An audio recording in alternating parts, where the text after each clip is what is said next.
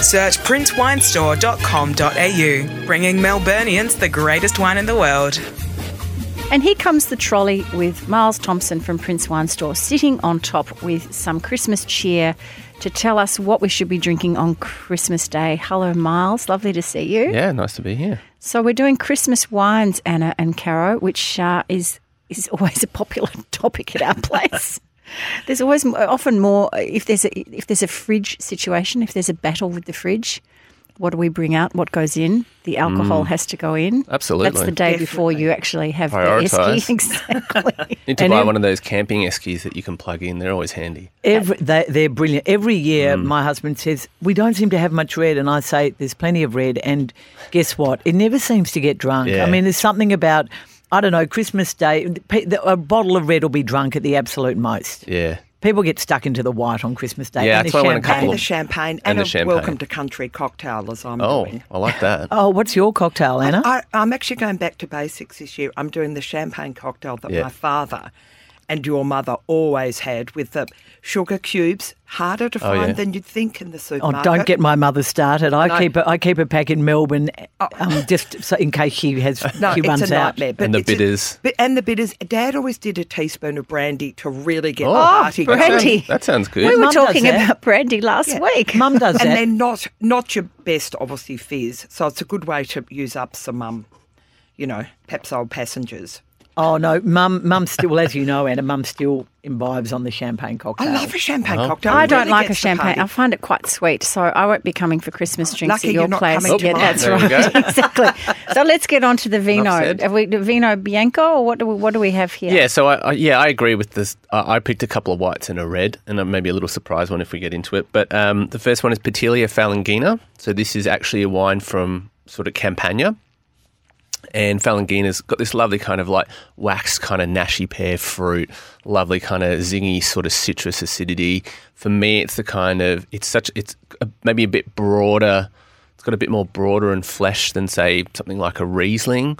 But for me, it's a really nice match with seafood, particularly some of those, things like prawns and shellfish in particular. And I think, So the more flavoursome. yeah, it's got a bit of ones. flavour and a little bit of extra guts to kind of like go against some of those more sort of flavoursome seafood items. And yeah, so I thought that was a perfect little match. So I'll just spell that so a if good people are start. taking It's notes. Yep. Yeah, Petilla and then Flangina. Is that INA. correct? Beautiful. Falangina. One of the most Yeah. beautiful parts of Italy. And so beautiful. And you kind of think it's Campania kind of region. coastal, and it has that, and these wines have that lovely kind of like salty kind of sea breeze thing that they do so well. So for me, like seafood and these kind of wines are perfect. Unoaked, really sort of easy to drink. They're not like life-changing wines, but they're sort of perfect for the occasion. And how much is that one? And that's $30, I think. So Groovy. yeah, well And priced. second choice? So second choice, this is maybe a bit of not a guilty choice, but I love Australian Chardonnay at the moment. I've probably talked about it ad nauseum on the show, but this is one of my favourite wines of the year. I nearly picked it as my wine of the year, which we do for the staff picks at the store. And it is the Murdoch Hill Chardonnay. It's another Adelaide Hills wine. There's some just really cracking Adelaide Hills Chardonnay. So that modern style, not too much oak, that lovely kind of like fresh kind of citrus, that lemon sort of thing going on. Lovely fresh acidity, medium sort of bodied. It's not a big, heavy, rich Chardonnay. It's a more of a fresh kind of crunchy style. This really beautiful touch of oak, but not too much oak either. That sounds perfect to go with Yeah. Anna's turkey. Totally. It's got my name written all over it. That sounds beautiful. Really good. Great recommendation. He's like been a young gun of wine runner-up a couple of times and a really talented little winemaker I out of just Adelaide don't Hills. think you want a big complex Chardonnay on Christmas Day. And that's there are what I- so many tastes going on. Exactly. There's so much there? it's got to try to go with, so Yeah. it's always nice to. Yeah, and I think it's the same with that Falangina. It's the same with this wine. That you could enjoy them by themselves if you want, or they're definitely like stand up to all the little different foods you're having. So really great Australian Chardonnay. That's fabulous. And at $32, that's Yeah. a bargain. Cracking price. value. Particularly with the listener discount. So, Myles, despite the fact I say there's always red left over, there will be people who will want a nice red. Absolutely. I do That's know what I thought someone too. who's doing a beef fillet on Christmas Day. I don't think not. I've ever done that. No. Guilty, we are. Are you? Why? Because you hate turkey. She doesn't like turkey. I know. I don't that. I like remember turkey. from last year. Yeah, I don't like turkey.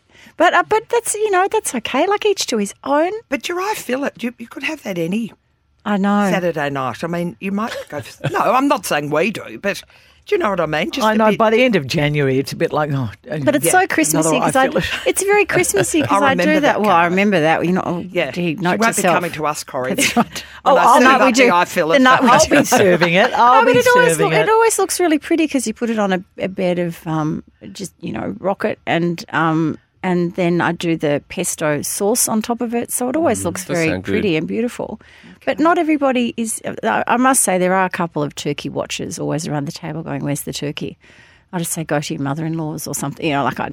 Well, anyway. Not at ours. Go on. So would you do duck on Christmas Day? No, I don't like duck either. Oh, I had a drink with someone yesterday who was doing duck. I love duck. And I don't even mind roast pork on Christmas Day. I think roast pork over the earth. Yeah, me too. If you're gonna, But anyway, Corrie will be drinking a lovely red that you were about to recommend, Myles. In the corner with a bottle of Roche de Bourgogne Bourgogne Rouge. So 100 that's Pinot, a lovely name. Pinot from Burgundy. Yeah, so Roche de Bourgogne. There's Domaine de Bourgogne, Nicolas Patel, who's a bit of an old hat in Burgundy.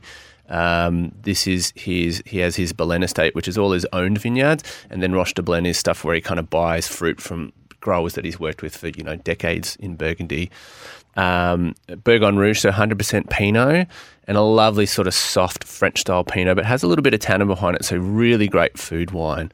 So that lovely kind of red currant raspberry fruit, that lovely sort of earthy sort of, just a touch of that kind of leathery sort of savouriness that you get in really sort of great Burgundy, that kind of ferrous. Look at me, did you see I'm licking my lips? That's just obscene. I'm thinking I've got to get to Prince Wine Store. Miles, I'm sorry, I'm not licking my lips at you. I mean, you're a nice-looking chap, but as Miles is talking, I'm going, that just sounds delicious. Your description's incredible. Oh, good. Well, yeah, look. And Roche de Bourgogne Bourgogne Rouge. Great name. So the price and it's a Pinot, Corrie. And it's a Pinot. And also, dare I say, most expensive on the list, which of course shows what, I don't know, no sense, but all good breeding. I don't know, it's what are the other French red, but it's not outrageously expensive. No, it's not. $50. And Burgundy's really just gone north very quickly over the last few years. So to sort of even Bourgogne Rouge, which is more on the sort of entry level thing, a lot of the Bourgogne Rouge that you see these days is $60, $70, $80 now. So to kind of get something at $50, it's great value. It's cracking, and it has some really lovely kind of like filigree tannins on it. So great with food. So if you're going to have it with